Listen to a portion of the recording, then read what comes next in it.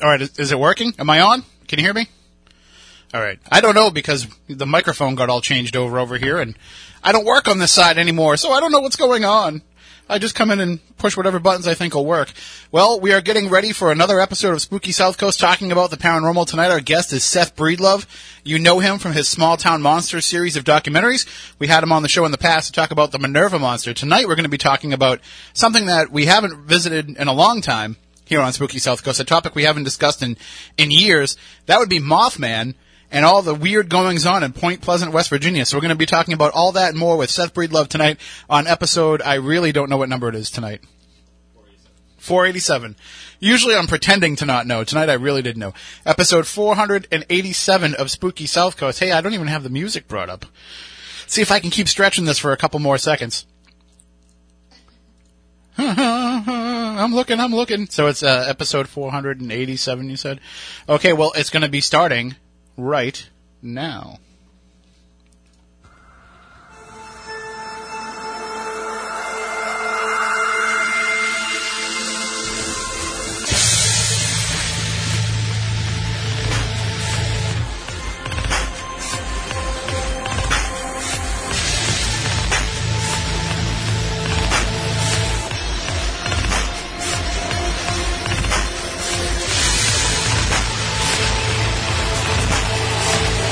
Good evening and welcome to Spooky South Coast. Tim Weisberg here, along with the silent assassin Matt Costa, science advisor Matt Moniz, and Stephanie Burke.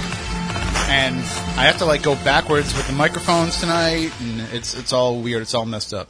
Not that anybody listening cares, but and I also just you. I got a hot candy in my mouth. You do. You're fired. From here on out, you're done. I have a hot candy. I should spit it out, but it's so good. From the sushi restaurant down the street. It is. I've never had an after-dinner pear-flavored candy before. Listen, you needed it after what you ate. All right, I swallowed it. Swallowed that sucker whole. I know I had... You're disgusting. Oh, my God. My haircut. I look wicked hipster-ish right now. You do. You do. I didn't realize that with the... I got the slick back hair and the beard going. You do. And the sides are shaved. I didn't realize that I walked out of my barber shop looking like a hipster today. All you need is the skinny jeans and the flannel. No, never. If you do that, I'm not talking to you anymore. Never. Well, Walter, my barber, if you're watching, I didn't realize that that's the look that I ended up with. But no, this is because I'm trying to brush my hair back, so I have to kind of train it to start going It doesn't backwards look again. bad. It's just not what I'm used to. Right. Hey, whatever. Go with the flow. I'm hip. I'm cool. That never happens. Well, we are here to talk about the paranormal, as we are each and every Saturday night. And the Red Sox schedule, by the way, came out. I have it over in the newsroom. Oh, good. So there'll probably be a bunch of Saturday nights coming up where we won't be on WBSM, but Matt Costa, in his infinite geniusness, has figured out the way that we can broadcast over YouTube. Tell on me those about weeks. So, what? We don't want to tell you about it. It's all technical. Oh, fine. Okay. You don't need to know. Fine. You going to press buttons? Yep. There's buttons over here that have to be pressed. He figured out which ones are the right ones, and That's that all that allows us to matters. keep doing the show. Right. You just sit there and you worry about the chat room and talking and sharing information We're with on us. Facebook Live right now, too. Okay, So all that stuff. Jeez, we're everywhere. we're everywhere. And we will be joined in just a bit by our guest for tonight, Seth Breedlove. And as I mentioned in the open, he has been putting out this Small Town Monster series of documentaries. Minerva Monster, that was the first. It hit huge. Turned into a whole big thing, and that was just the first in the planned series, and they're working on the Mothman one right now. They're actually working on, and they're in post-production right now. So, it hasn't come out yet, so you're going to be getting kind of a sneak peek of what to expect when Seth joins us a little bit later on the show. Now, I've been researching, I'm working on another TV project, and one of the things that we've been looking at are towns where there's multiple haunts in a town, and where they all might be interconnected. And right now they're looking for places that have personal, private residences, people who are having problems that want help. That type of haunt is what they're looking for. So if anybody has anything, just send me an email, tim@SpookySouthCoast.com. But when you look at towns where there's a bunch of weird stuff that happens in a very small area and it all seems to be interconnected, I think Point Pleasant is one of those places where it stands out as one of the communities where, a lot of weird stuff goes down there, and it has to be interconnected. And so we'll get into some of that with Seth tonight, but I knew that we were I was talking with my barber today. My barber is very interested in paranormal stuff, That's which awesome. is cool. And so I was the only one there, and I'm getting a haircut, and we're just talking about all these different things. And as we're leaving, I started mentioning Indrid Cold, which was always, like, the one thing about the Mothman story that scares me more than anything is, Stephanie, are you familiar with who Indrid Cold is? No. All right, you're not going to like it when we get to it. Awesome. You are not going to like this story at all. So I was talking with him about that, and then I was like, oh, I totally forgot that that's the topic that we're discussing tonight on the show. So it was just kind of a little bit of a weird synchronicity. So it's nice to delve into the weird stuff again. We talk a lot on the show in the last couple of years about, the paranormal community and people doing the research and everything. And I always say this, but we got to do it. I want to get back to the weird stuff. I want to get back to the weird stories and the things that you just don't hear anywhere else. That's what I think has made this show so successful for so long. And I think that that's where we can entertain and inform people the best and keep our entertainment level up too, I like hearing about that stuff. Stephanie, not so much. She gets weirded out. I can't help it, And you will definitely get weirded out tonight when we get into that. I can't wait. And speaking of weird, it doesn't get any weirder than our usual weekly segment. That would be The Week in Weird with our paranormal news correspondent, Melody Knapp, who also makes a fine zombie. She does. We were zombie twins. That was, people can see the pictures. We put them up, and we did Facebook Live videos and everything. And, We did. We had a good time. And maybe the next time we all get together, we don't have to peel our faces off afterwards. I may never do it again. What? You made a great zombie. It was a lot of work. You'll have to do it again. It was a lot of work. Yeah, and John Brightman, if you're listening, I'm still getting rave reviews from people about the work that you did. So, but why don't we get a little weird? Let's do it. Did I hit the button? I did, okay.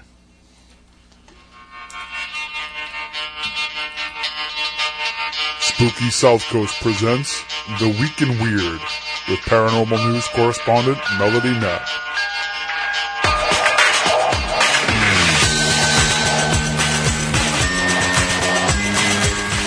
And good evening, Melody. How are you? Good evening. I'm doing good. How are you guys doing? We are spooktacular, and we were talking earlier that we've had a couple of weeks now without the Week in Weird, but that's all right because you're going to make it really weird for us tonight. Of course I am. So pretty much to start it off, I was actually sucked into that horrible hole of a clickbait ad, which was pretty much titled the grand opening of this museum start paranormal activity, written by Kelly McClure. But it goes on to talk about, all the different haunted artifacts that are in there and how once they opened the museum, all these weird things started happening, like one of the dolls that they have there would move and, be found in different spots. And there's an oil lamp that actually, like, if you touch it, you get ill, like violently ill. And just things like that. Now, what really made me want to talk about this article with everyone is, what do we think about haunted artifacts? Because we always, are dealing with, haunted places and ghosts and apparitions, but what are the odds that an entity can literally attach itself into an object and then cause things to happen thereon after? Well, I can tell you that there's a fantastic book on the subject called Haunted Objects. I've heard of it. Stories of Ghosts on Your Shelf, written by Chris Balzano and Tim Weisberg, that I think everybody should go out and read. But Stephanie, perfect plug. Perfect. Yes. you have a lot of experience, Stephanie, with haunted items. I do, actually. I do. I've experienced it quite a few times. A lot of the times when people ask me to come to their house and figure out what's going on and why all of a sudden these crazy things are happening, my first question is usually, what's new? What did you bring in? What antiques? Yep. What did you pick up at a yard sale? And usually almost, I want to say 95% of the time, it's something that just came into the house that's causing it. So haunted objects are a real thing. People don't realize it. I mean, I've got a bunch of them out in my shed that people have given me and said, hey, I got to get rid of this thing. It's causing me problems. And You're not right, my friend. no, there's nothing wrong with it. I don't bring them into the house. Too close for comfort. There's one item that I don't think it's in the book because I think we found out about it afterwards.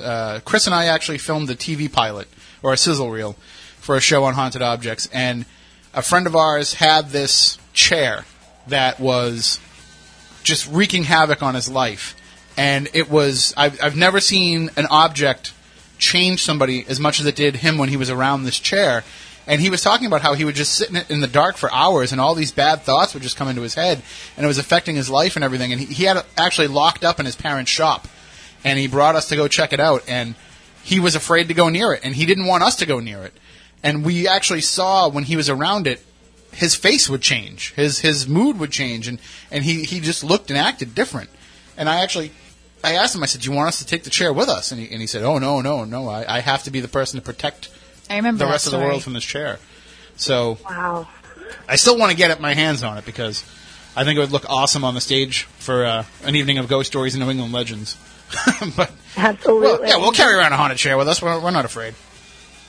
But, no, this museum, I mean, a place that has a collection of all these different powerful objects, I mean, I would want to question, was there not activity before the grand opening? I understand that was the whole point of the clickbait, to get you kind of to go through of it. But it was also the second kind of part of this is, what happens when you gather all of these items into one space?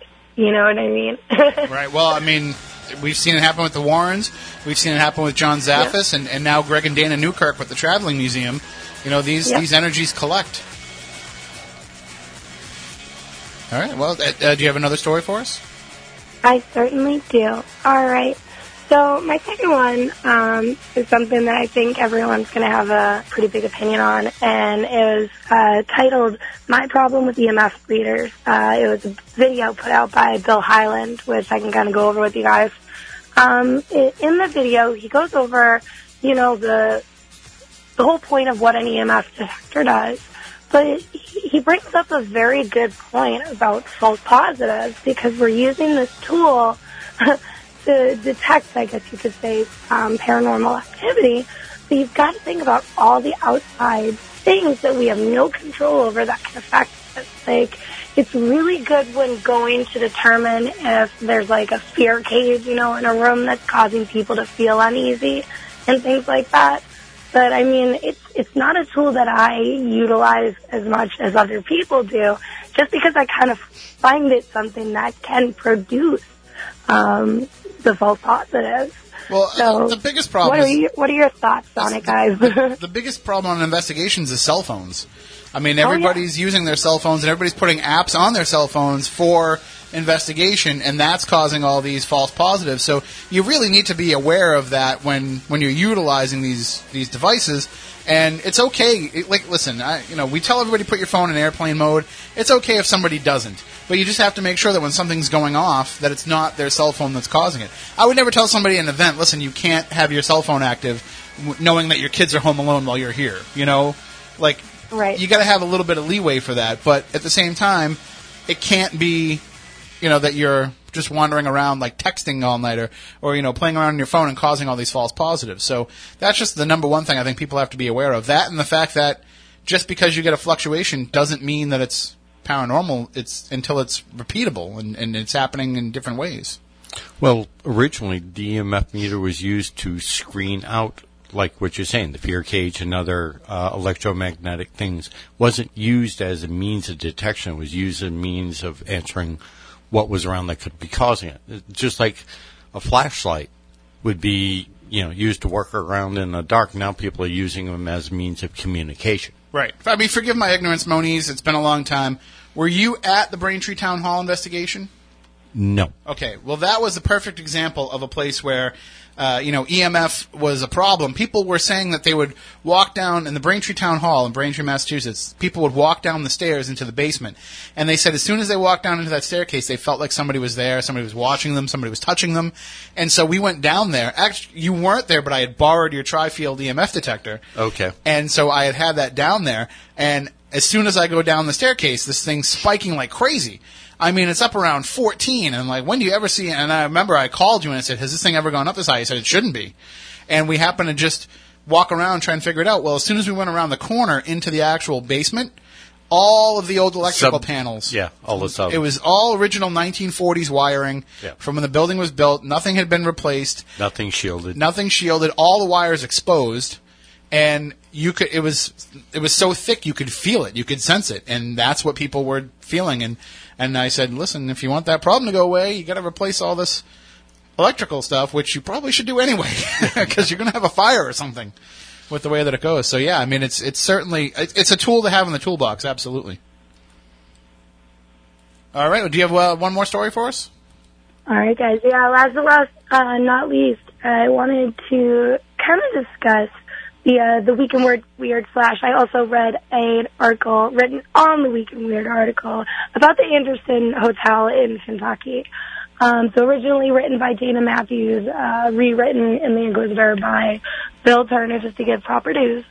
But for those who don't know, the Anderson Hotel was actually recently closed to paranormal investigations after Week in Weird actually went and investigated.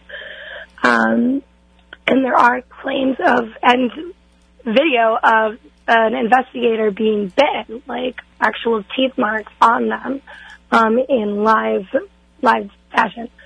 So, I guess for this one, it's what are our views on places closing? I mean, like, we're there to investigate, and I understand the danger, and that's something that can really shock people.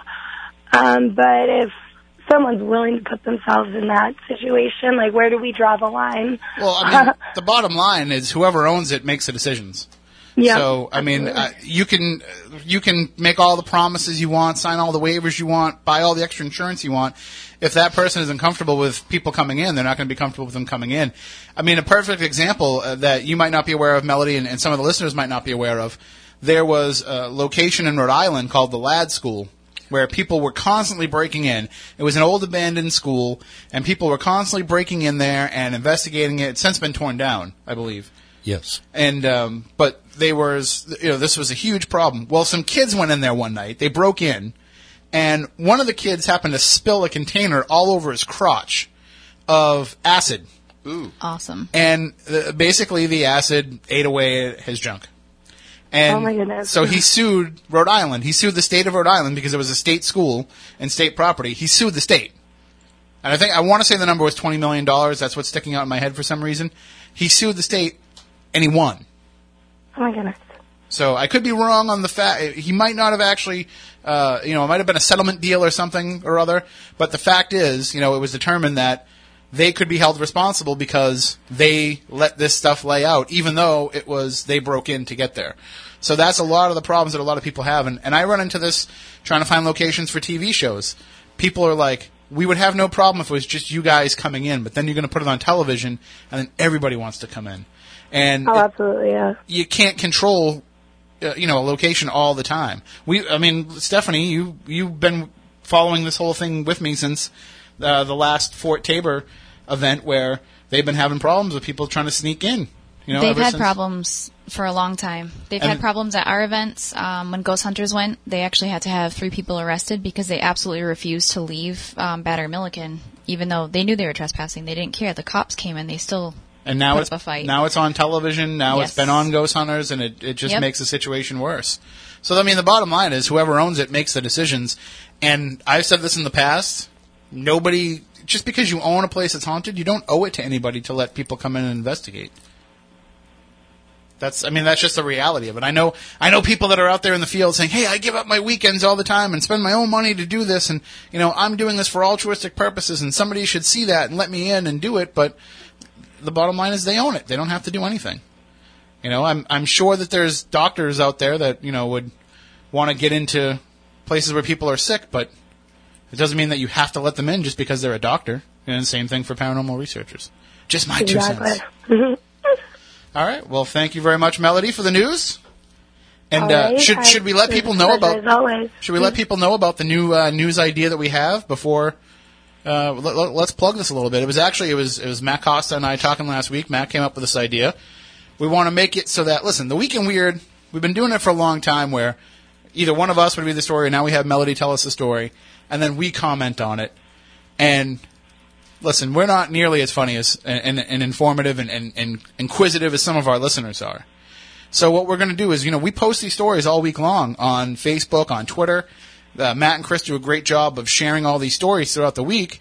So what we want you to do is we want you to follow us on social media, read the stories, and give us your opinions and your thoughts.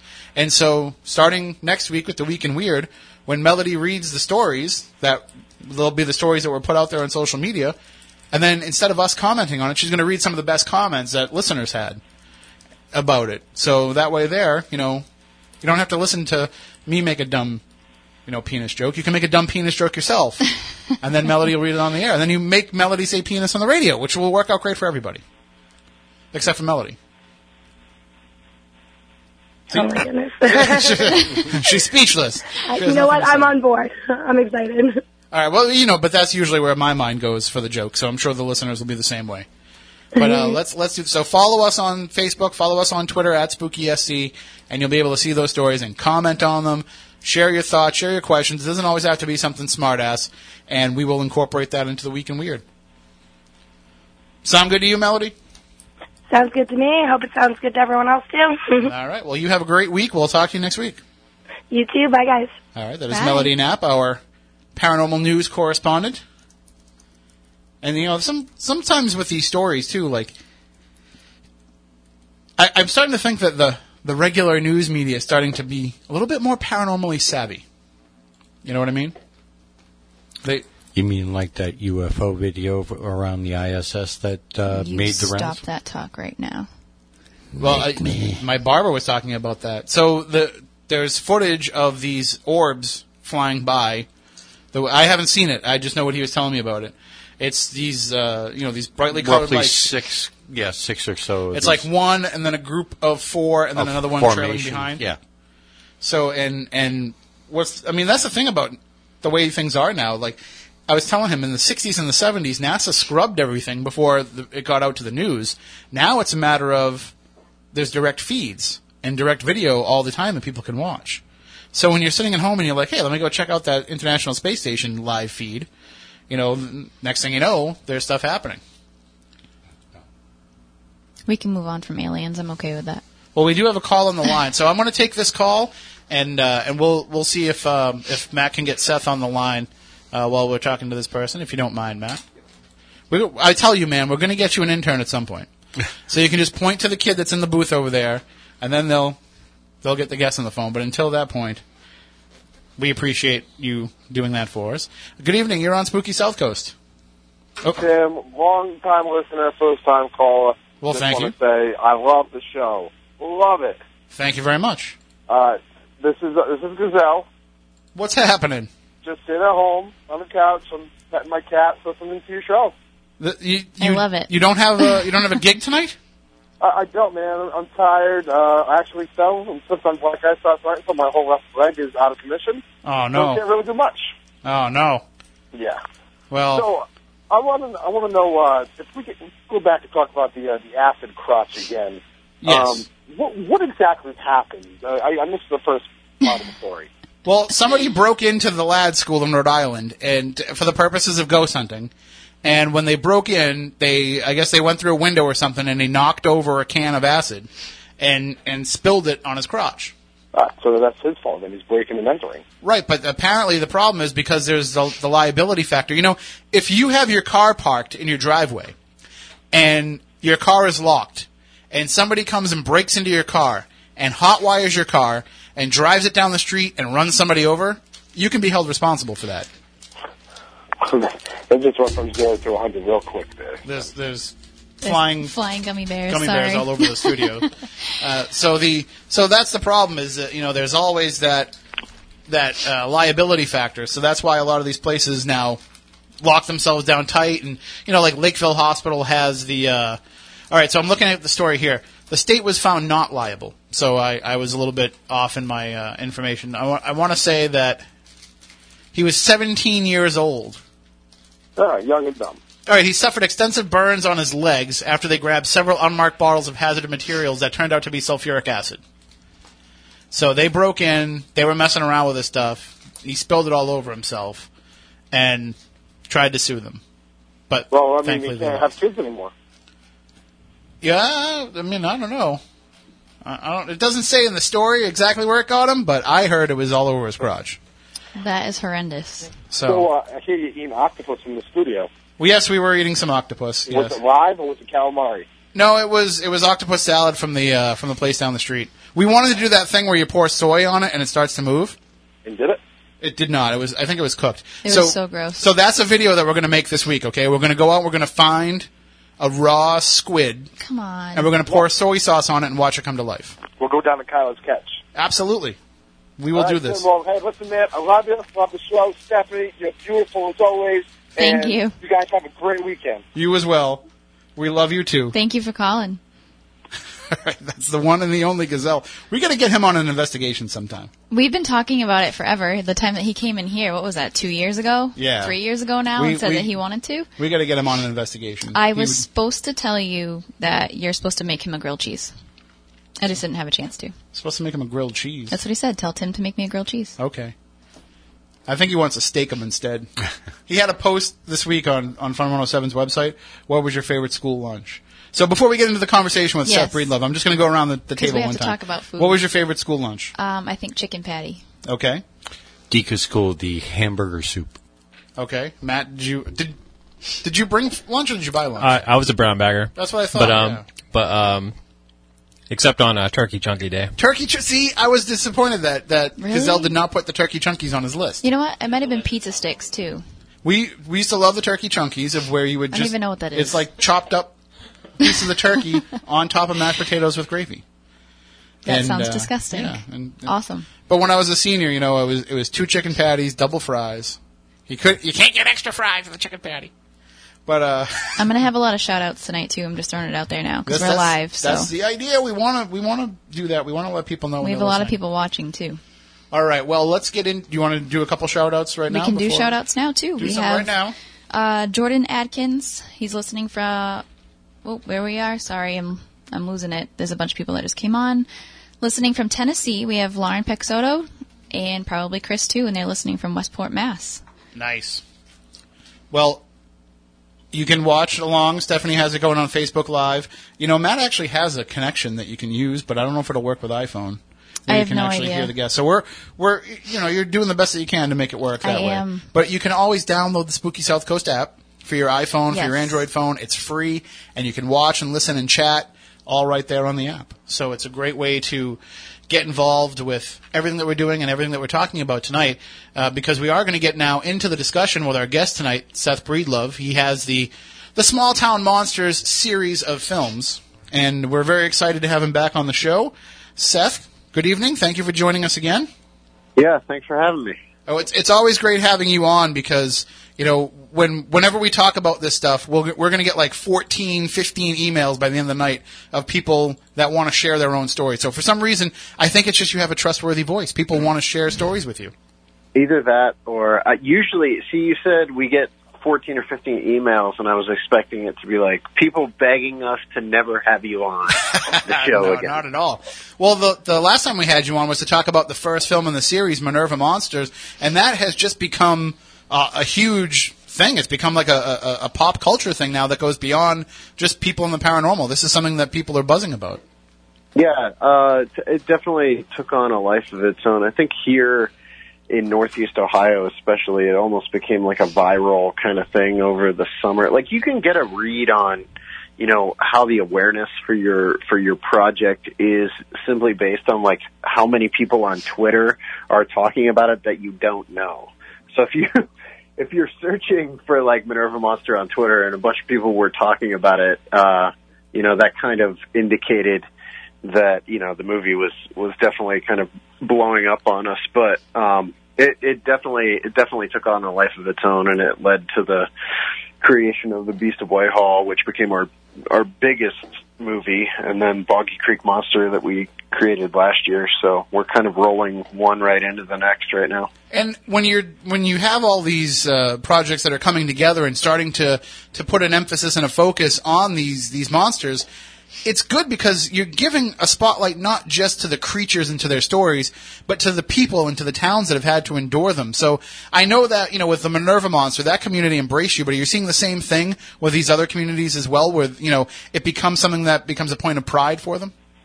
Yeah, I think to a greater or lesser extent, Minerva is always going to be a unique one for us, I think, because it was like, I got to say this without sounding like an egomaniac, but the case had been forgotten. The Minerva Monster case had been forgotten. So we were the ones to kind of reintroduce it to the town. I mean, a lot of young kids that we talked to in Minerva had never even heard of the Minerva Monster case. So we were kind of responsible for bringing that back, in a big way to the town, and we created the Minerva Monster Day event the first year when the movie came out, which acted as basically a premiere for the movie, and then we did a Minerva Monster Day 2016 last fall that ended up having over 1,000 people come out, and we showed different movies, like, cryptid kind of movies similar to what we do. And it went just as well. So, I mean, it was a unique case. I don't think we'll ever experience that exact same thing again. We've definitely, we did a screening in Whitehall for the Beast of Whitehall movie, and that went well beyond what we expected it to do. We packed out the Armory and showed the movie to over 500 people. Wow. And then with Boggy Creek Monster, we showed it to around 400. But, those two towns with Whitehall and Boggy Creek, those towns were well aware of their, local monster legend, so that it wasn't something where we felt like we had necessarily a voice in introducing people to those stories. But I mean, that doesn't take away from the awesomeness of what we got to be a part of there. But there's something very unique about what happened with Minerva that I don't think, we're working on a Mothman movie now. I mean, Point Pleasant can't escape the Mothman. Right. So we're definitely not introducing Point Pleasant to their local monster. And that's, obviously we'll talk in great deal tonight about Mothman and about Point Pleasant, but what has been the reaction been from that community? Because I know that they embrace it as a subculture within the town. Mm-hmm. They use it, they have the festival. They use it as a way to draw in some tourism and draw in some attention. But at the same time, when you're showing up with cameras saying, we're going to be making a film about Mothman, they must be rolling their eyes to some degree and saying, oh, good, another one? Yeah. Have you been there? I have never been, no. Okay. Yeah, it's pretty unique. It's similar to Falk with the Boggy Creek Monster, but they have this museum entirely devoted to the Mothman, put together by Jeff Walmsley. And obviously the festival, the Mothman Festival, has taken on a life of its own, where you're talking, last year there were 12,000 people in downtown Point Pleasant. You couldn't walk across the street. There were so many people. And so, yeah, it's definitely a major part of their tourism. I would say, I got to think of how to word this without. I would say that it might not be, with some people in the town, it might not be as accepted as you would think. Mm-hmm. Because of the positives of the tourism. You would expect it to be something that kind of the town as a whole has embraced. We've run into at least a couple incidents where people were like, we don't want you shooting here. We don't want you talking about Mothman. A lot of that is totally understandable, because when you're talking about the Silver Bridge collapse, you're talking about the lives of 46 people that were lost, and, right. And a lot of those people were connected to people in the town. So some of those people see the Mothman overshadowing the importance of lost loved ones, I think, in a way. And it kind of, I totally understand that. We try to be really respectful when we're shooting down there, of like, not running into people's faces with cameras and screaming, but what do you think about the Mothman attacking the bridge, or, some crazy thing like that.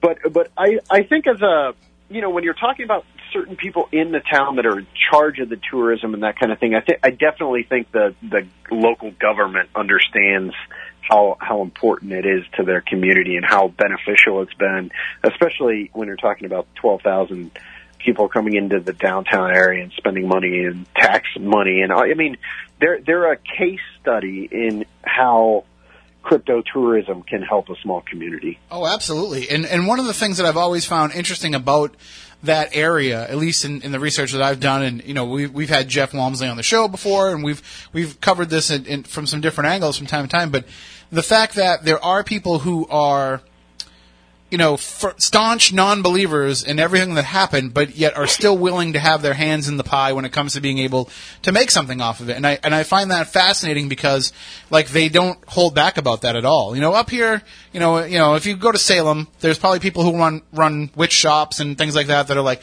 listen, I don't believe any of that. It's just a kitschy little thing that I know I can make some money off of. But, in Point Pleasant, you have no problem with, shopkeepers telling you, I don't believe in any of this stuff, but I'll carry Mothman merchandise if it means somebody's going to come in. Yeah, I think, well, it depends on how you approach it, too, because I'm a little on the skeptical side, and I think from what I've seen as far as some of the business owners who are on the positive end of things down there, it's more like they're embracing that part of their history. Like I always say, like, these stories are important whether you believe the creatures actually exist or not, because it's a part of that town's culture, like it informed everything in that community, and you cannot go to Point Pleasant and not see those stories imprint on Point Pleasant and its people, especially. I mean, everyone's got a story down there about someone they know seeing either a UFO or a Men in Black or a Mothman, and so I think a lot of people, if they know what's good for their town, are willing to embrace it. Especially people like Denny, who runs the tourism board down there. That guy's awesome. And Jeff has been, honestly, without Jeff, there wouldn't even be a movie. And especially, there might have been a movie, but it would not have been the same movie that it's going to be after the influence and the information and some of the artifacts that Jeff has passed on to me to use in the movie, including some amazing footage that has never been seen before of the bridge immediately after the bridge collapsed. Because our movie does take a very, it's a ground level look at everything that happened in that 13-month span of time between 66 and 67. So anyway, I think the people like those guys that have an active hand in helping steer the town in the direction of embracing this are definitely aware of the positives of it. And honestly, Jeff Walmsley and Denny and Carolyn, when she was alive, they weren't doing this out of some like weird, like money grab situation. It's not a money grab. It's really trying to help a small town that is hurting, like every small town.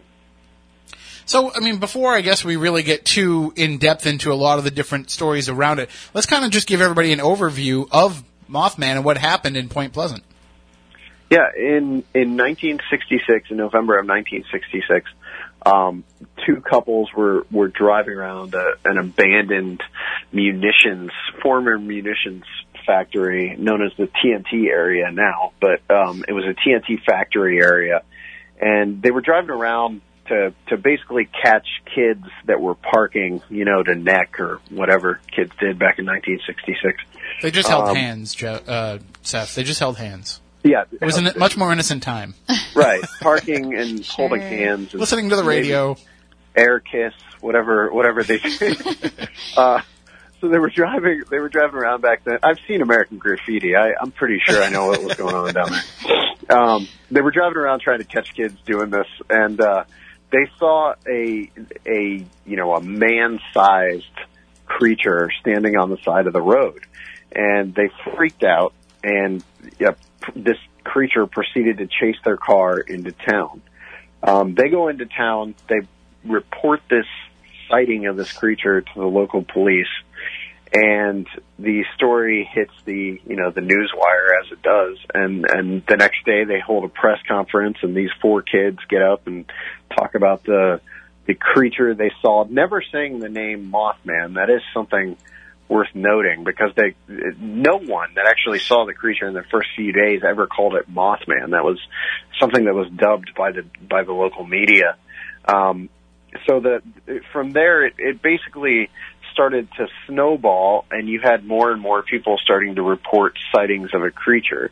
Now, what we're going to kind of investigate in our movie is not just that initial sighting, but some of the sightings that took place before it, and then all the sightings that kind of took place over the course of 1966 and 67. But in addition to those early sightings, there were also sightings of UFOs up and down Route 35, up and down the Ohio River.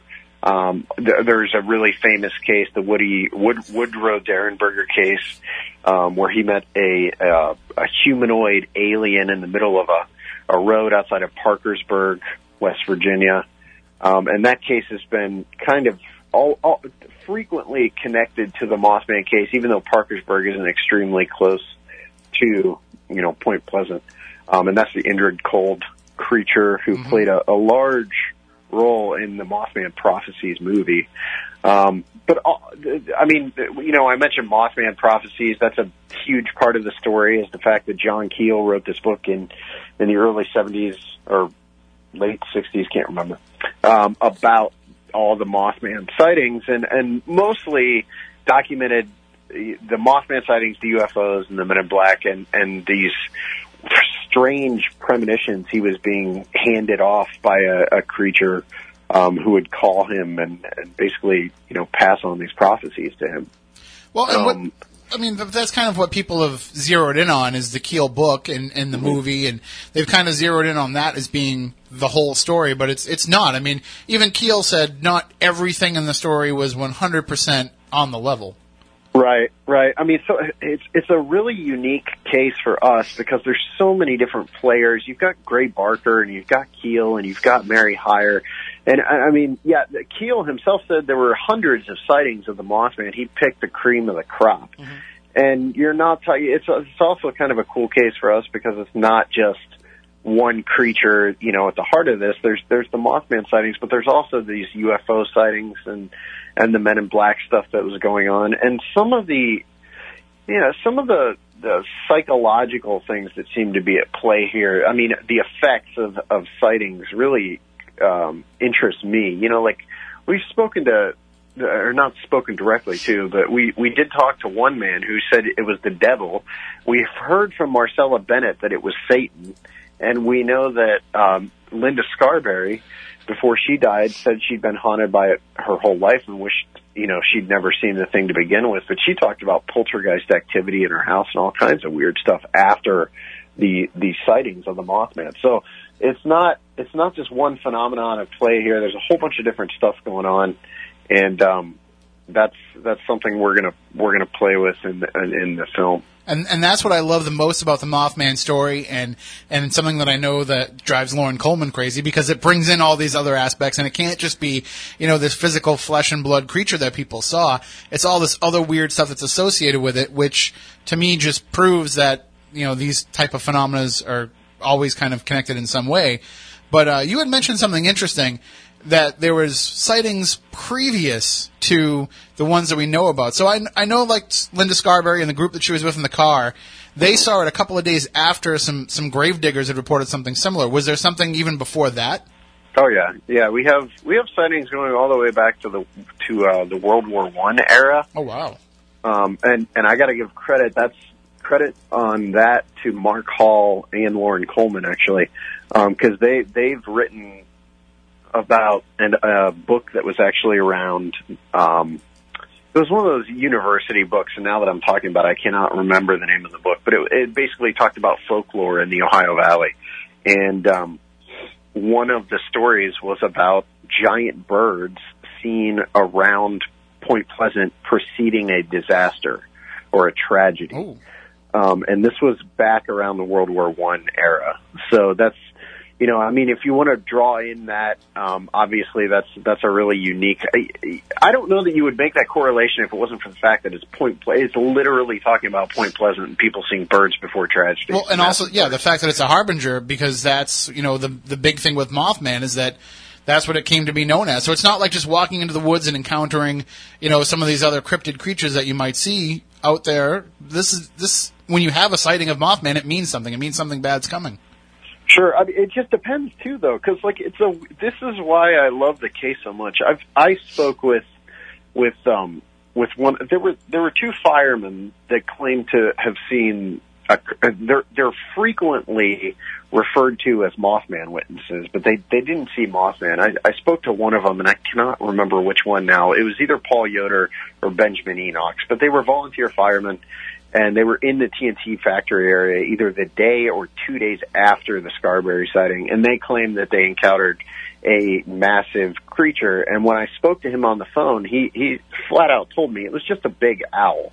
You know, like he told me that one of the things that happened with that case is that the local media just started blowing up any story they could. So they heard about the Enoch's Yoder story through someone else, and then they interviewed them about it. And before those guys knew it, you know, they were being written about as having had a sighting of the Mothman. You know, and when you talk about, there were also these pilots at the Gallipolis Airport across the river from Point Pleasant who claimed to have seen a massive bird that they originally thought was an airplane. They thought it was an airplane coming in for a landing. They said it had at least a 4-foot long neck and this massive beak, and the way they talked about it, it sounded more like a pterodactyl. So, that's one of the really fascinating things to me is how many different descriptions of the Mothman there are, because then you obviously also have the man-like bird that you typically connect with the Scarberry mallet sighting, although that, you know, when you're talking about a man-like bird, they also said it had no head and its eyes were kind of in the center of its chest, which doesn't sound like any men I know. But right. It's really unique. It's a really unique case in that way. And just for those who aren't familiar with the story, where we've been talking about the Silver Bridge as well, and the connection is that it was what 13 months to the day, after the Scarberry mallet sighting that this bridge collapsed, and that led to people thinking that Mothman was the harbinger of that happening, that he was appearing to be a warning of that. But I mean, you have 13 months between this initial kind of sighting and that actually happening. What was going on in the in between? That's when we're talking to the people we're interviewing for our movie, the thing we're hearing pretty often from witnesses and from, you know, we spoke with a reporter last week named Dave Payton, who was working in the newsroom at the Herald Dispatch in Charleston at the time, and he took a lot of phone calls about UFO sightings. And what they're all kind of saying is it seemed like there was a pattern of escalation. Like, everything was kind of spiraling towards something. It's just that no one knew what it was going to be. So you did have, whatever the events were, it just felt like things were getting weirder and weirder. So you've got the Mothman sightings, which are pretty weird to begin with. And before those, you'd had UFO sightings, but the two start to coincide, and you've got people seeing, you know, more and more UFO sightings starting to come in while the Mothman sightings are coming in. And then you start having things like the Men in Black sightings, and the Men in Black sightings are bizarre. And when I say sightings, interactions would probably be, a better term for it. And obviously, guys like Nick Redfern have written extensively about Men in Black, and I'm a total novice when it comes to talking about the Men in Black stuff. All I know is what I'm hearing, you know, when I go to Point Pleasant and I speak to witnesses or reporters or whoever. But I do know Connie Carpenter, who was connected to the Mothman case because she had seen the Mothman in broad daylight just a few days after the initial Scarberry mallet sightings. She was outside of her home, I believe, and a Men in Black, an MIB pulled up and actually attempted to kind of grab her and pull her into his car. So the sightings or interactions with the Men in Black were kind of running the gamut from terrifying to just flat out bizarre. So all this is going on over the course of 66 and 67. And again, John Keel said of the few cases he's documented that there were hundreds. He just ran the cream of the crop. Now, having said that, I have no way to back that up because of the fact that it does not seem that there are Mothman files that Keel would have kept or did keep, which is not necessarily in keeping with his, you know, I mean, he was pretty anal about cataloging all of his, you know, his stuff, not necessarily cataloging it, but keeping it. And I spoke with his archivist through email, and he said there are very few Mothman files or cases on file in Keel's collection. So I don't know why that is, you know, because Keel does say that he interviewed quite a few people about Mothman.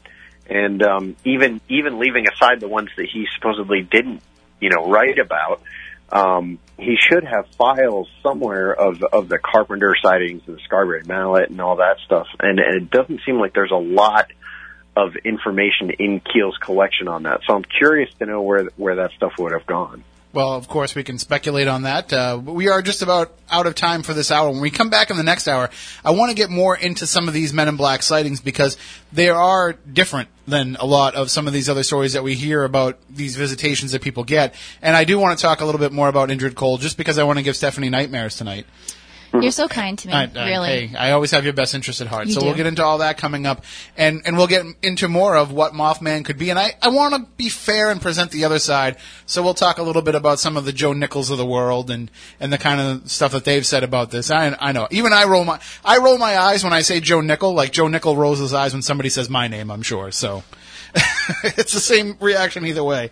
So we'll get into all that coming up in the next hour with our guest, Seth Breedlove. And you can check out the website during the break if you'd like to, smalltownmonsters.com. You can find out about this project as well as all their other films. You can get them right there on there as well. And absolutely 100% recommend following them on Twitter as well. You can follow us at SpookySC, and you'll see we've been tweeting out links to both Seth and the Small Town Monsters site and Twitter account and all that too. So we'll get into all that discussion coming up, and we'll also take your calls at 508-996-0500, 877-996-1420. You can also join us in the chat room on the Spooky South Coast app and on our YouTube page and on SpookySouthCoast.com as well. So many ways to get involved with the show, but we'd love to hear your voice. We'd love to hear your calls and your questions as well. So the website has the phone numbers right there on it, and we'll talk to you in just a few.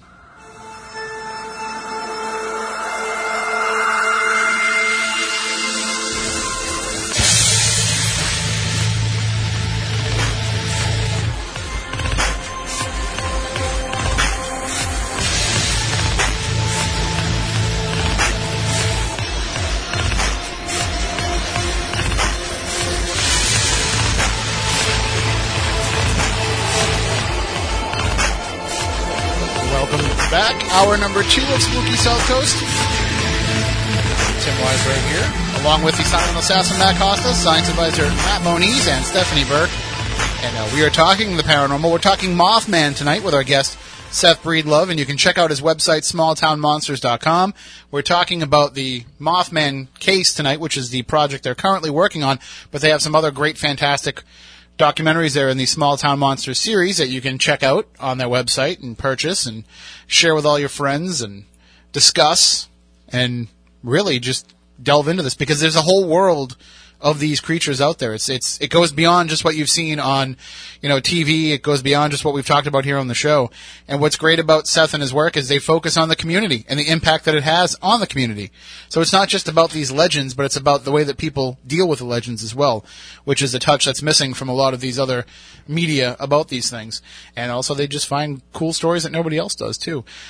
We will be getting right back into the conversation in just a moment. I just want to let everybody know I've been getting a lot of requests from people asking about when we're going to have some different events. We've been talking about the conventions that are coming up, Salem Con, the Provincetown Paracon. We've been talking about those things. But people have been saying, well, when are we going to go legend tripping again? And we will be. I haven't put your microphone on. There you go. You didn't. No. But you're on now. Good. And but we have been talking about a few things. The thing is that Jeff's climbing Mount Kilimanjaro, so that's taking so all of exciting. his focus right now. He's gonna be. It's gonna take like a month. Really? That long? Yeah, it's gonna between going there, climbing, recovering, all that stuff. Wow. He's gonna be out of things for a while. So we're basically starting to lay the groundwork for some plans for when he's ready to get back into the swing of things after that. I'm ready for it. And we will have some announcements forthcoming. We have some ideas, some places that we want to go first time, and some places that we want to go back to. And I can tell you, places are reaching out to us, including one that we had a very successful event at last year that people were asking if we're going to get back into. So it looks like we will be. Looks like we're going to be setting that back up again for this year. So we'll have all that information forthcoming for you. In 2 weeks, we won't be here because we have an event at Lizzie Borden's, so there'll be no show that night. I think I'm going to try and do a pre-recorded show, and hopefully it works out better than last time. Matt Costa, thank you for trying to fix the disaster that was the last show that I recorded. But we'll try and get it right this time. And when we do, hopefully we'll have a recorded show for you that night. But we'll be checking out Lizzie's, and I don't know if did I tell you, Stephanie, what I got? Did you? We were talking about this last week. You weren't here, but we I were was in talking sunny about Florida. budget ghost hunting. And, Okay. things that you can buy. I actually went out and bought, those lazy lights that were out this Christmas for people to put on their Yes, you house? found 'em? I bought one. That's awesome. And I got it on clearance at Kmart, which is closing down. Perfect. And it's literally just a plug-in laser grid. So That's awesome. It'll work out great in places like Lizzie Borden's where there's electricity. So does it Won't work actually- out so good in other places. but- Outlet plug, right? Yes. So I'm curious to see if that dies on us, just like the laser grids do. Exactly, yeah. I want to see if there's any kind of manipulation for it. And, and at the very least, we know that we can let it go without having to tie a hair elastic around it, put it in a chip clip. The all many that stuff. things that we do. But I think that would be awesome for the basement in Lizzie Borden's, don't you? Oh, absolutely. Especially the one corner where we I always get see the a shadow new toy? Yes. Yeah. 'cause I'm we telling put you, it man, in we the got to go buy some more of them before they're How much gone. were they? I paid $14 for it. Not bad. Buy like 4 of them. Well, I don't have that kind We'll of send money. you. Go over there. Oh, they're closed already. Well, for tonight, but they're still open. So if you go back during the day, or we'll get some. We got 4 floors to cover at Lizzie Borden's. Yes, that's why I Yes. said buy 4 of So them. yeah, we'll definitely do something. And at the very least, we can just save them and use them at Christmas time and not have to worry about putting any lights out. Why not? Because we're lazy, so we like lazy lights. All right, well, let's get back into the discussion with our guest tonight, Seth Breedlove. And we were talking, Seth, in the last hour a little bit about these Men in Black reports that came, people who were seeing this Mothman creature were getting visitations from these Men in Black. And what are some of the commonalities of the reports that people were reporting when these individuals were coming to their doorstep? Are you with us, Seth? Did I knock you off? Ruh-roh. Oh, no. Sorry, yeah, I'm Oh, here. there he is. Okay. All right. I thought I did something. It wouldn't be the first time, so. It was entirely me, which is usual. At least I couldn't blame this on like a Mothman curse, unlike all of our other technical problems that we've been blaming on that lately. You say that now, but I'm looking out the window at a pair of glowing red eyes. There you go. Oh, no, I'm sorry. It's just the sign at the restaurant across the street. Yeah, no, the commonality seems to be just how unusual and unearthly the Men in Black did seem to be. They just the way they behaved and spoke and acted in general, just it didn't seem like they were from Earth. It was like they were they had no idea how to act. They were attempting to behave like they saw other people behave.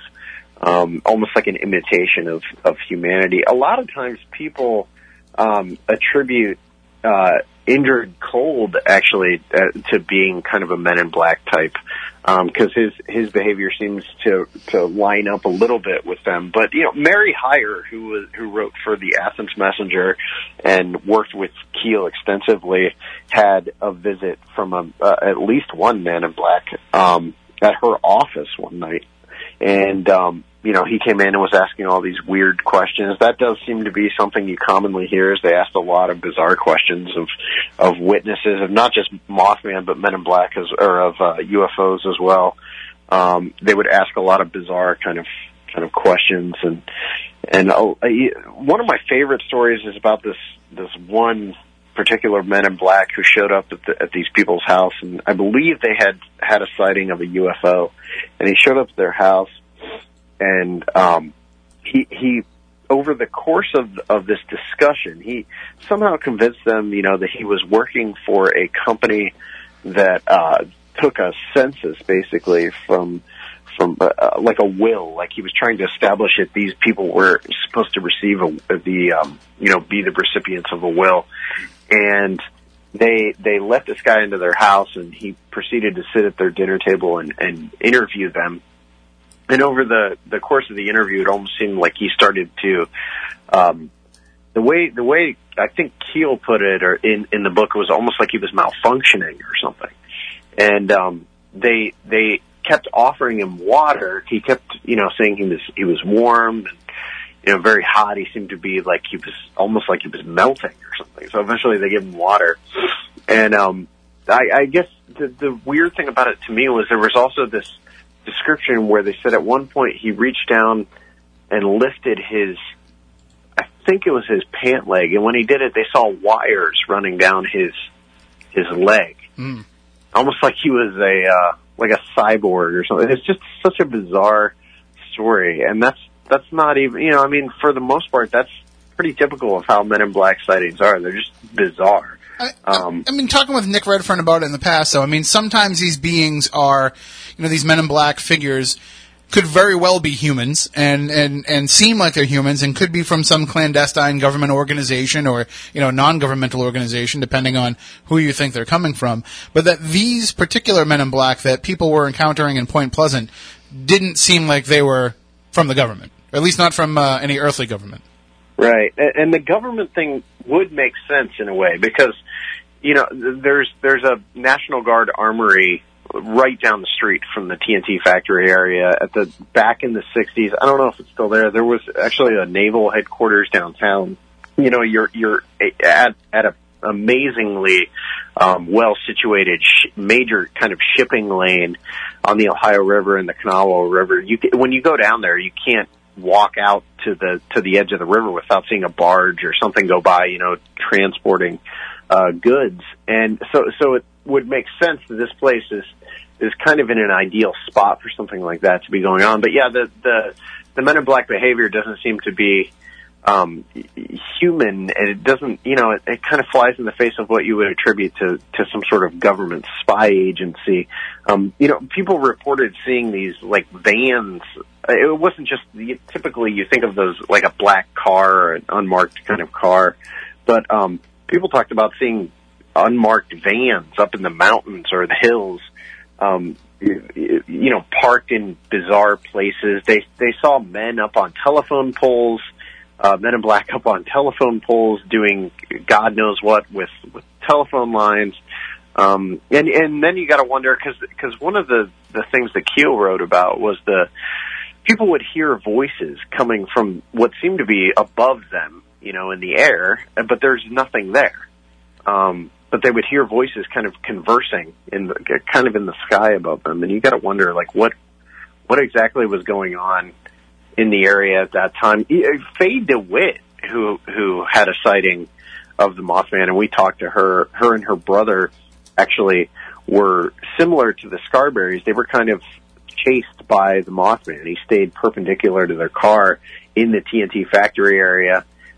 They drove into the power plant and parked, and the Mothman actually perched up on the factory. Her brother got out of the car and, like a crazy person, according to her, threw lumps of coal at it until it kind of came at them and actually landed on the hood of their car and stared in at them. Well, the next day or 2 days after, they went to go back to the TNT area just to see what was going on, if anything else was happening.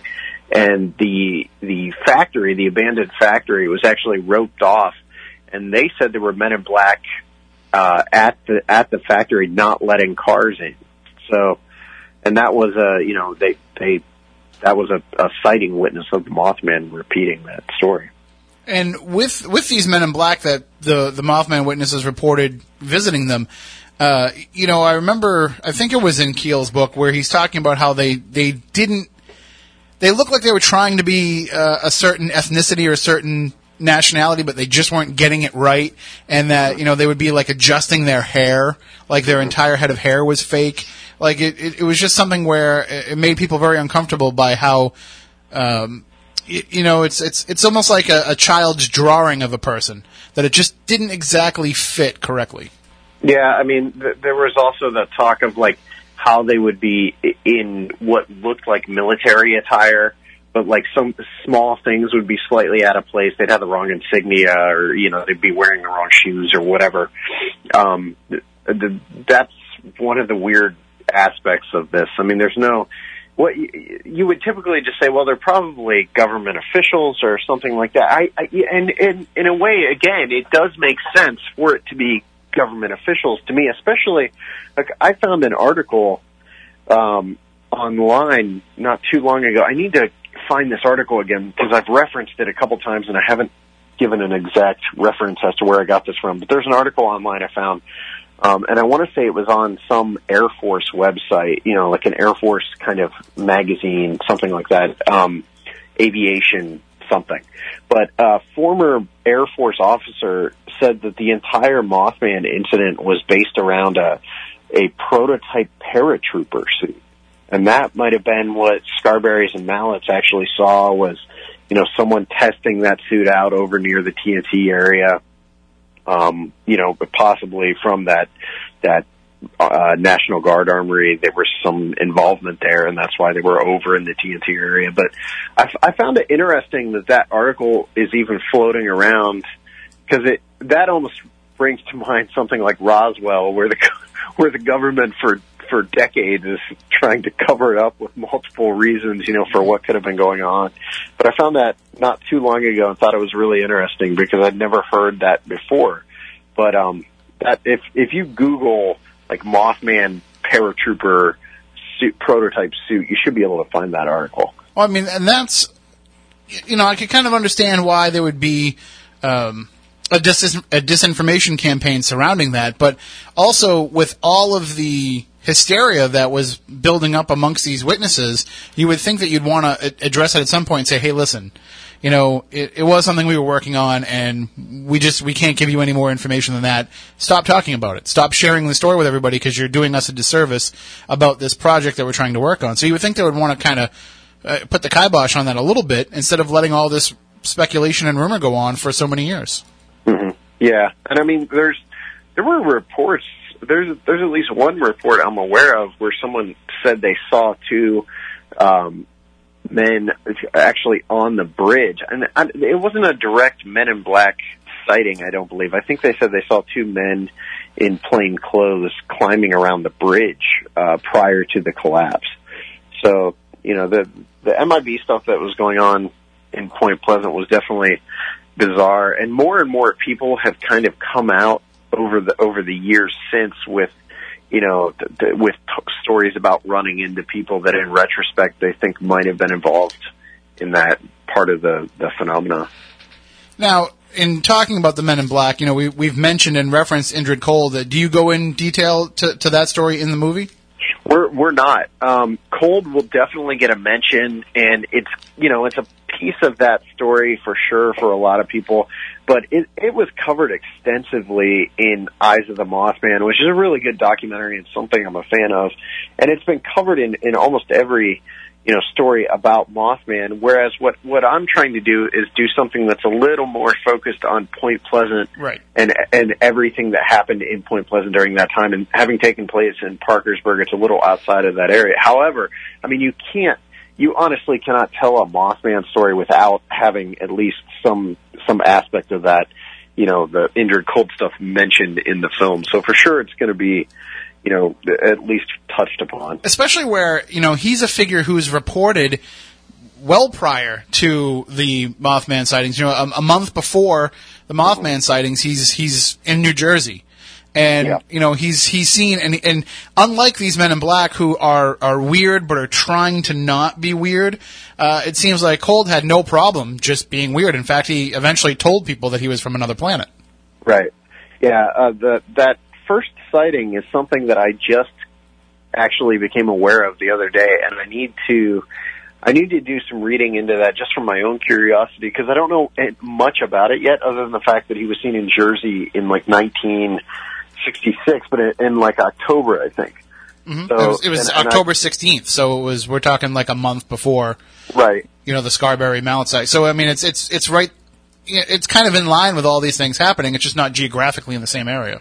Right, and the initial Cold run-in with Derenberger is downright creepy. It's probably one of the creepiest stories connected with the Mothman, just because of the fact that you've got this, this innocent guy driving down Route 77, which, I've been driving down my whole life because I grew up in Ohio, and I grew up in a town that literally sits off of 77, and he was driving down this road, and this strange chimney.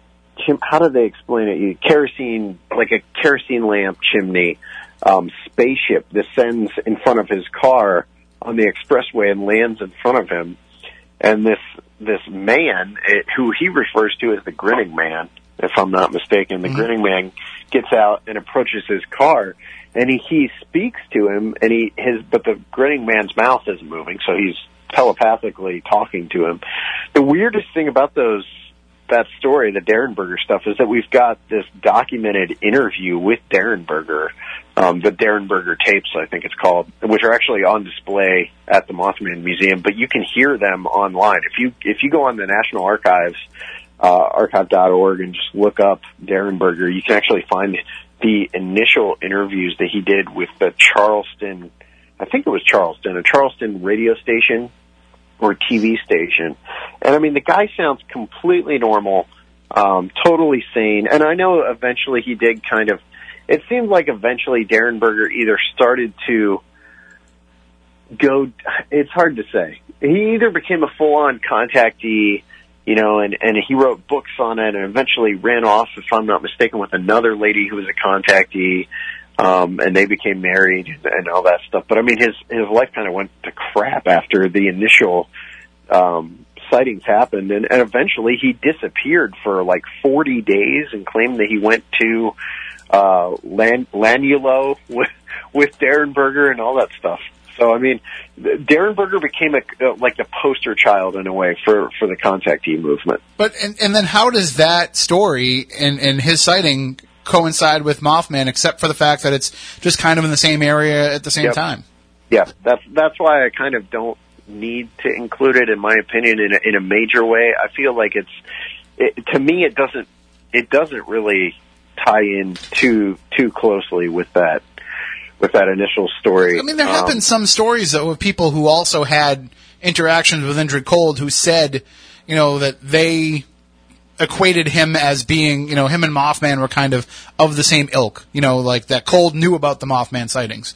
So, and his behavior seems so similar to what people are describing as the Men in Black stuff. So, I mean, it's all connected because it's all taking place in the Ohio Valley in that span of time. I mean, because, our next movie is going to be about the Chestnut Ridge, and we're going to delve much more into this type of thing, like a larger case that's kind of spread out over one area.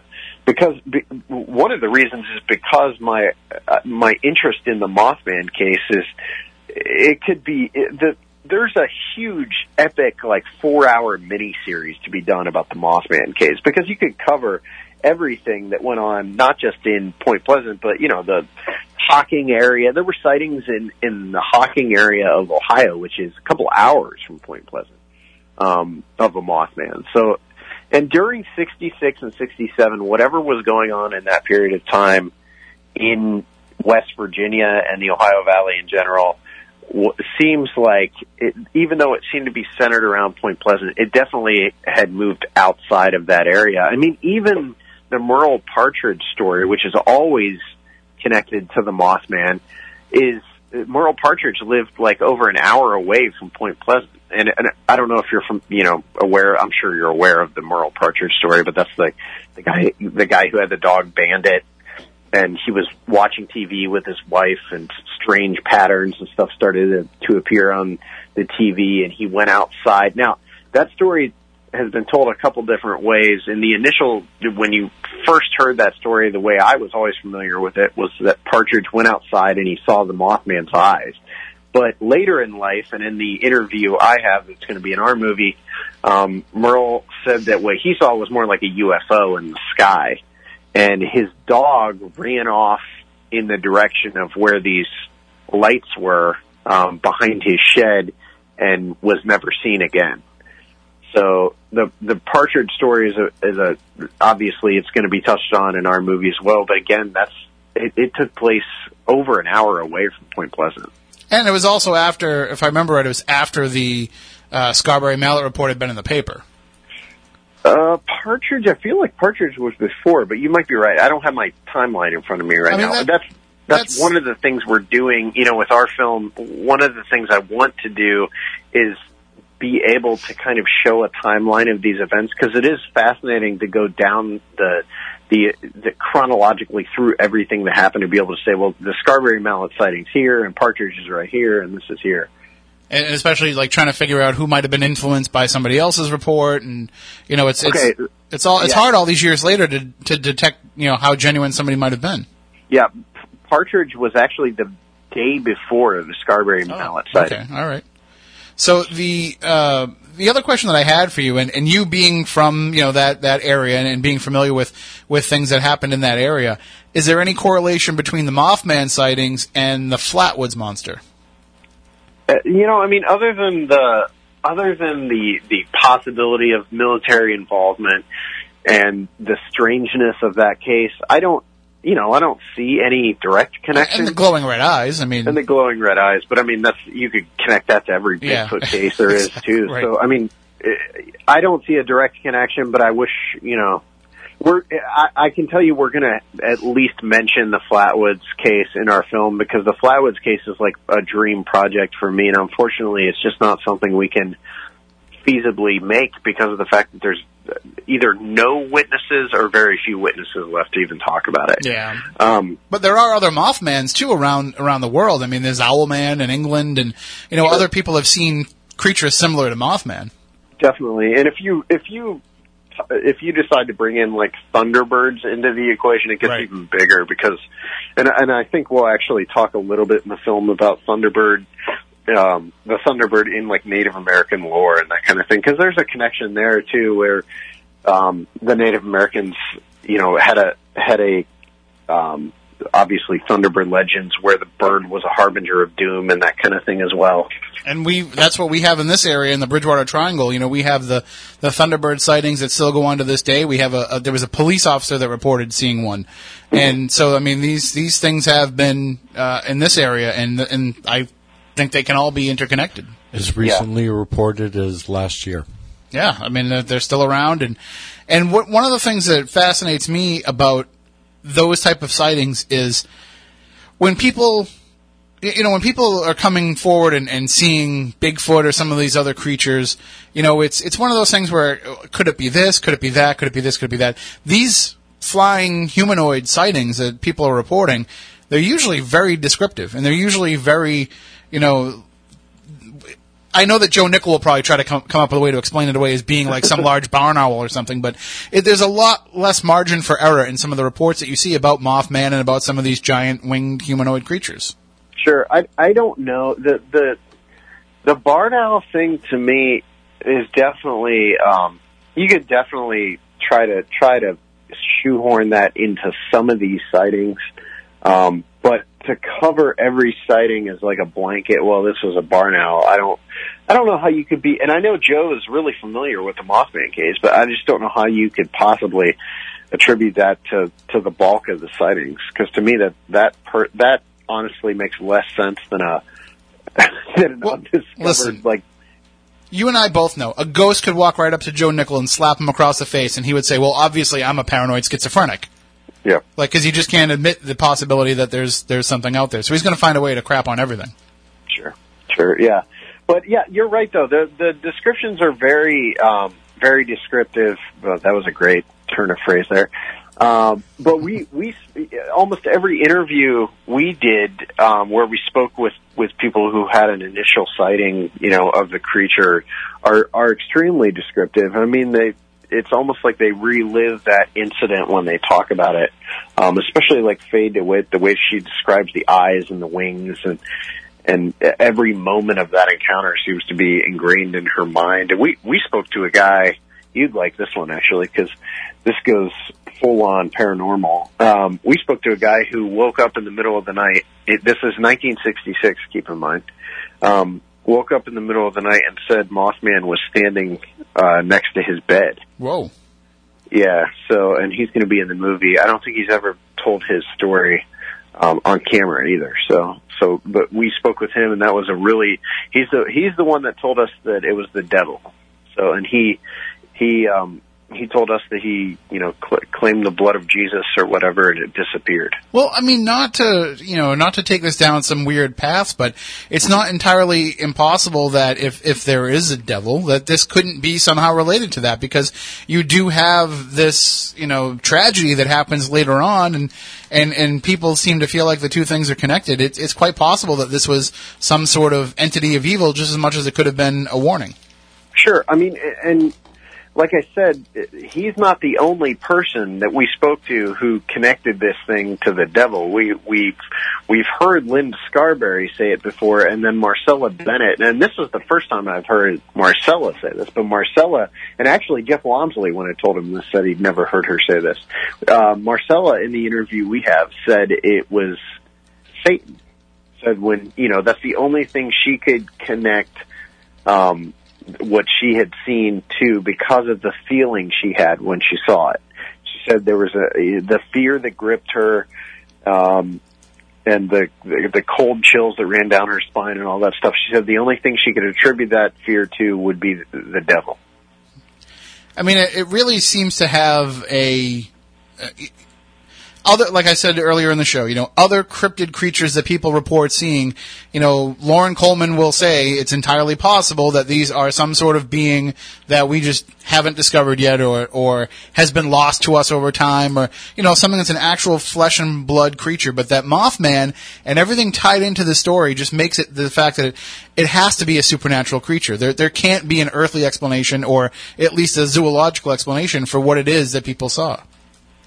I mean, I don't have a stake in the game yet. I originally came at this from very much like a cryptid place. In fact, when we started doing preliminary kind of research on the story, the early discussions I had about the movie with Brandon and Zach, my crew, was that, well, I think we're going to do like the Mothman crypto movie. But like the story's so much bigger than that I want to tell. And what I want to, so our story is more about everything that kind of happened over that 13-month span and how crazy things were. Basically what I want to do is put people in the mindset of what it would have been like being in Point Pleasant in 1966 and 67 leading up to that bridge collapse and how everything did seem to be following this pattern of escalation. So for, when I know where Coleman stands on it, and I'm definitely, I've talked to you before. I'm not a skeptic. I hate using the word skeptic because I never would refer to myself as a skeptic, but I'm skeptical of a lot of things. Mm-hmm. And so I'm still on the skeptical side when it comes to this story, but I can definitely tell you I have no concrete theories every single time we come up with a thought as to what, we think might have happened, it gets shot down in some way. Even while we were filming down in Point Pleasant last weekend, we were out at the factory, this site of literally at the spot where the Scarberries and Mallets saw the Mothman. And it was about 8 o'clock at night. It was dark. We're out at the exact spot where they saw the Mothman. We're getting some shots. And, one of the guys had apparently looked up at the factory in the smokestacks that are still there. The original factory's gone, but the smokestacks in the distance at the still functioning factory across the street, the smokestacks have these red lights on top of them. And when you look at them through the trees with the smoke coming up behind them, it looks like you're seeing two giant red eyes and wings behind it. And what's really creepy is as the smoke kind of makes its way from one to the other, they almost look like they're moving. So we actually shot footage of it and took pictures. And I don't know what I'm going to do with that because, my fear then becomes, well, I don't want to be the guy who's attempting to debunk this because I'm not out to debunk anything. Our objective is just to document stories. But I thought that was an interesting kind of thing that you could be there and say, well, look at that could have been what the Scarberries and the Mallets saw. So sure, that's totally possible. Maybe that is what the Scarberries and Mallets saw. But then what the heck did Faye DeWitt see? And what did the pilots over at the Gallipolis Airport see? And what did Merle Partridge see? And every single time you come up with some sort of alternative theory, it's shot down by 1,000 other ones. And that's the thing, is just because you can explain away one encounter, it doesn't discount everything else. Right. Unless it's a copycat syndrome, but this clearly isn't the case with these reports that have, been coming through this. And then the other thing that people, another common mistake that people make in the Mothman story is they think that when the Silver Bridge collapsed and, 46 people died and that's the end of the Mothman story. That's why Mothman was here, but it's not. There's been other sightings since then. Sure. Yeah. We've spoken to, I think I've spoken personally to 2 witnesses since then, maybe 3, who had sightings long after the bridge collapse. I mean, the most recent one that I've spoken to was 2009. And he actually had a sighting in the TNT area, while he was down there hunting one night. So, I mean, there's definitely still people that, you know, claim to have sightings of the creature, and they're not relegated to just Point Pleasant or even West Virginia. Like you said, there's sightings kind of all over the country of things that seem similar to the Mothman. Well, we do have open phone lines if anybody has a question for our guest, Seth Breedlove, 508-996-0500, 877-996-1420. You can also share questions in the chat room on SpookySouthCoast.com and on our YouTube channel and within our app. And you can tweet us as well using the hashtag SpookyLive. But Seth, with chronicling this story, you know, you started off with Minerva, which is a story that not a lot of people knew, and you've been covering some of these other monsters. I mean, is there a responsibility when covering something like Mothman? Do you feel like this is kind of something that you've built up to be able to take on this bigger topic, or is it just kind of the way that things worked out? It's definitely just the way things worked out. But what I do feel a responsibility to do is to not just tell the same exact story that everyone's already seen 1,000 times, right, you know, on multiple documentaries. And obviously it's a weird balance you have to strike when you're doing what we're doing, because you don't want to get so hung up on the fact that, well, I got to bring something new to this, that you're not just telling the story in your own voice. But you do have to give people something that they haven't seen before. So our objective has been from the start to make sure that we are turning over new leaves and not solely rehashing things people have seen 1,000 times, and also that we're doing our part to preserve a part of this story that might have been lost. So we do have witnesses that haven't been in films before. We have aspects of the story that have definitely not been touched upon. And we've got, because of Jeff Walmsley, we've got access to interviews with witnesses who've either passed away or can no longer kind of speak for themselves. So I actually think when it's all said and done, we'll have the largest number of original witnesses actually represented in our film. So that's something that's a big deal for me, since kind of our thing is giving the witnesses a voice for themselves rather than, you know, we don't do a lot of recreations and things like that. So definitely giving a voice to witnesses is a huge part in our films, and it's obviously going to be a huge part in this film. But yeah, I mean, every movie we've done has seemed like it's up the ante, you know, on the next. And, but yeah, it's completely different from where we started with Minerva, which was an undiscovered story. Well, and we've talked about this in the past, that the idea is that this series, the Small Town Monsters series, is a way to focus in on these stories and legends. But are you starting to see these individual documentaries as maybe being chapters in an overall larger story, that maybe all of these creatures and these monsters are somehow interconnected? I haven't thought of it in that way, although in the 3 that we're doing, so the first trilogy, which was Minerva, Beast Whitehall, and Boggy Creek Monster, subtitle for those is Bigfoot. What we're doing right now is subtitled High Strangeness.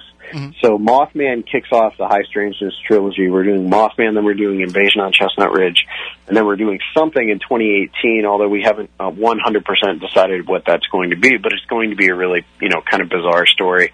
And we've got stories we're already looking into for the next one.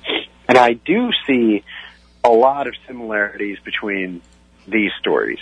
You know, the really bizarre kind of tales in that it's always multiple things, you know, multiple different bizarre phenomena that are taking place simultaneously, rather than, you know, most of the Bigfoot stories we've covered, especially Boggy Creek Monster, are pretty much just ground level kind of monster stories. Mm-hmm. And while in the case of Whitehall and Minerva, there are weirder aspects to them, for the most part, it's just a creature that someone sees, you know, and it's not like it's levitating or throwing, you know, orbs at them or anything like that. But the High Strangeness area that we're into there's a lot of correlations between the stories that we're covering right now, the Mothman and Invasion on Chestnut Ridge. Well, as our friend Greg Newkirk always says, and his T-shirts proclaim, Bigfoot is a ghost. So that that just ties everything all weird just together. There's a question from Sam in the chat room. He wants to know if you've ever considered doing a documentary on any monsters from the New England area. Yeah, I have.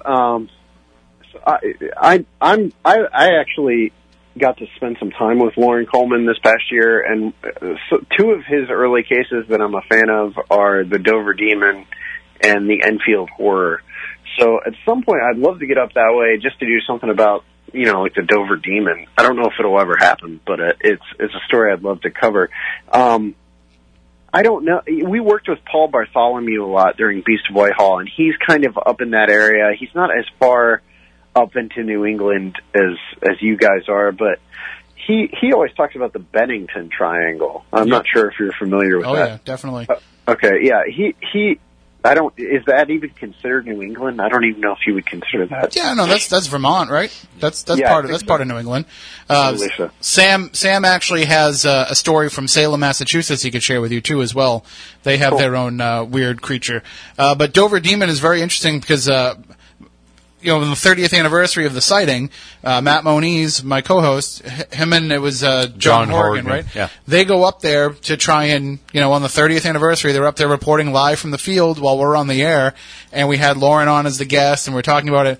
And didn't the police show up and throw everybody else out, but they let you guys stay? That was interesting, because we started up at the top of the hill where the guys in the Volkswagen saw the thing on the wall, and we started reporting from there and working our way down the point at each sighting, and we noticed that these deer jumped over the wall at the same point, and they were following the river going down, and we kept running into the river at each point, with the sighting. But being the anniversary, 50 million other people decided they wanted to show up too, but the police let us stay because we were part of a radio show and promoting this, and we had police escorts. It was kind of neat. Usually it doesn't work that way. Usually they throw everybody out. Especially the long-haired, crazy-looking guy who's walking around, with another guy who's, wide-eyed and, getting all excited for this stuff. You guys must look like a couple of nuts out there. They were very... Looked like? Yeah. Well, John looks like a normal person. He just gets very excitable about things. Well, I meant him. So, yeah. I already offered to sacrifice him tonight, so... It's not too late. We still got 10 minutes in the show. We do. So, but there are certainly plenty of stories up this way, Seth, that you could cover. But obviously, with what you guys have planned already, I mean, you've got your hands full with this stuff. Do you have an idea of when the Point Pleasant documentary will be finished? Yeah, we're shooting for June 2nd is the planned release date. The only thing that could hinder that would be how that plays out with trying to get the release to time out with iTunes and Google Play. Because of the length of time I have to wait from the time I submit a movie to when it actually goes up on iTunes and Google Play. I want to make sure this time when the movie comes out that it's available kind of everywhere. So I might have to push it back, but I'm not 100% sure. And June 2nd should work out. That's currently the plan. And then Invasion, which is our 5th movie, should be out by Halloween. Well, I mean, either way, it should hopefully be out in time for the next Mothman Festival. The big screen kind of first public debut of the movie will be at the Mothman Festival. We wanted to do something, so we could tie the two in together. And Jeff and Ashley have been so awesome about everything that, for sure. I mean, we were there last year at the festival, and we had an amazing event with nothing but 3 Bigfoot movies. So, going down there and being able to be a part of it in a way other than just as a vendor is really exciting for us. So the plan is, and we're still working out all the details, but the plan is that will be kind of the big screen debut of the movie. But and we launched a Kickstarter for it on 2 weeks ago now. Mm-hmm. And that's how we funded the post-production of the Mothman movie, and the Kickstarter is still going on. But we launched the movie on a Thursday night at 7:00, and by 8:51 p.m., the project was 110% funded. So, wow. and a lot of that had to do with Mothman Museum, because they were helping promote the event as it was going on, and there were, you know, people who were huge Mothman fans who were backing it, and so that's been really cool too.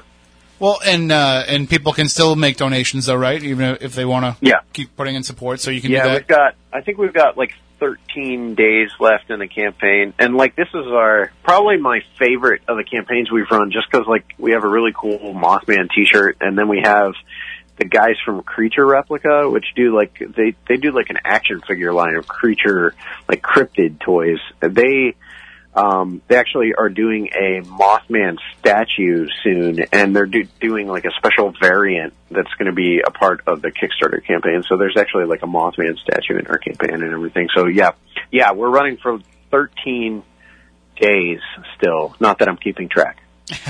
Well, yeah, absolutely. Go and check it out on the Kickstarter site. But, I mean, there must be also some degree of, and I think we've talked about this before with Minerva, but there's some degree of, you know, trepidation when you're showing this film to the people of the town. I mean, that's going to be your most critical audience out of anybody that sees the film. It's horrifying. You can't underscore how terrifying it is, because, and I guess in a way, most people would be like, well, who cares? Like, if they don't like it, what's going to happen? But, like, there really is a responsibility on our part not to screw this up, and not to make them look bad and make the town look bad and make the people that are in the movie look bad. So when you show it to them in particular, it's absolutely terrifying. The worst was when we showed, not the worst, but the most nervous I've ever been. We went and showed Minerva Monster to the family, you know, that's in the movie, in the house, the same house where the Minerva Monster actually, you know, walks up to the window and all that. We showed them the movie the first time sitting in their living room with them. Wow.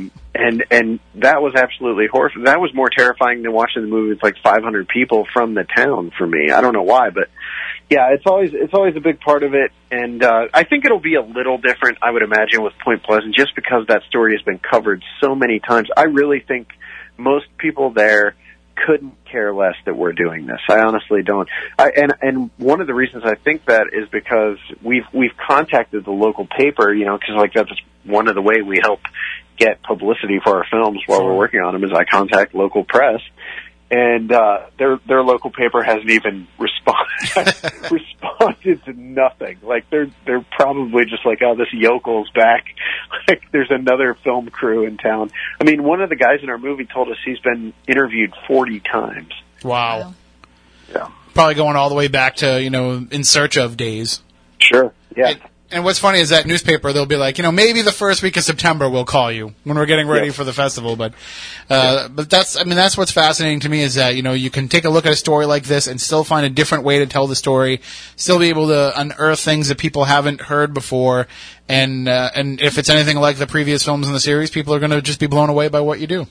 Yeah, I think they will. And it was very nerve-wracking up until about a week ago because I was keenly aware of all the other filmed entertainment about the Mothman case, and I was aware that if we didn't deliver, you know, something outside the norm, that I could potentially be letting people down. And there's, you know, you're always going to be able to introduce people to a story. There's always going to be people out there who aren't aware of Mothman, who you're just kind of introducing the story to.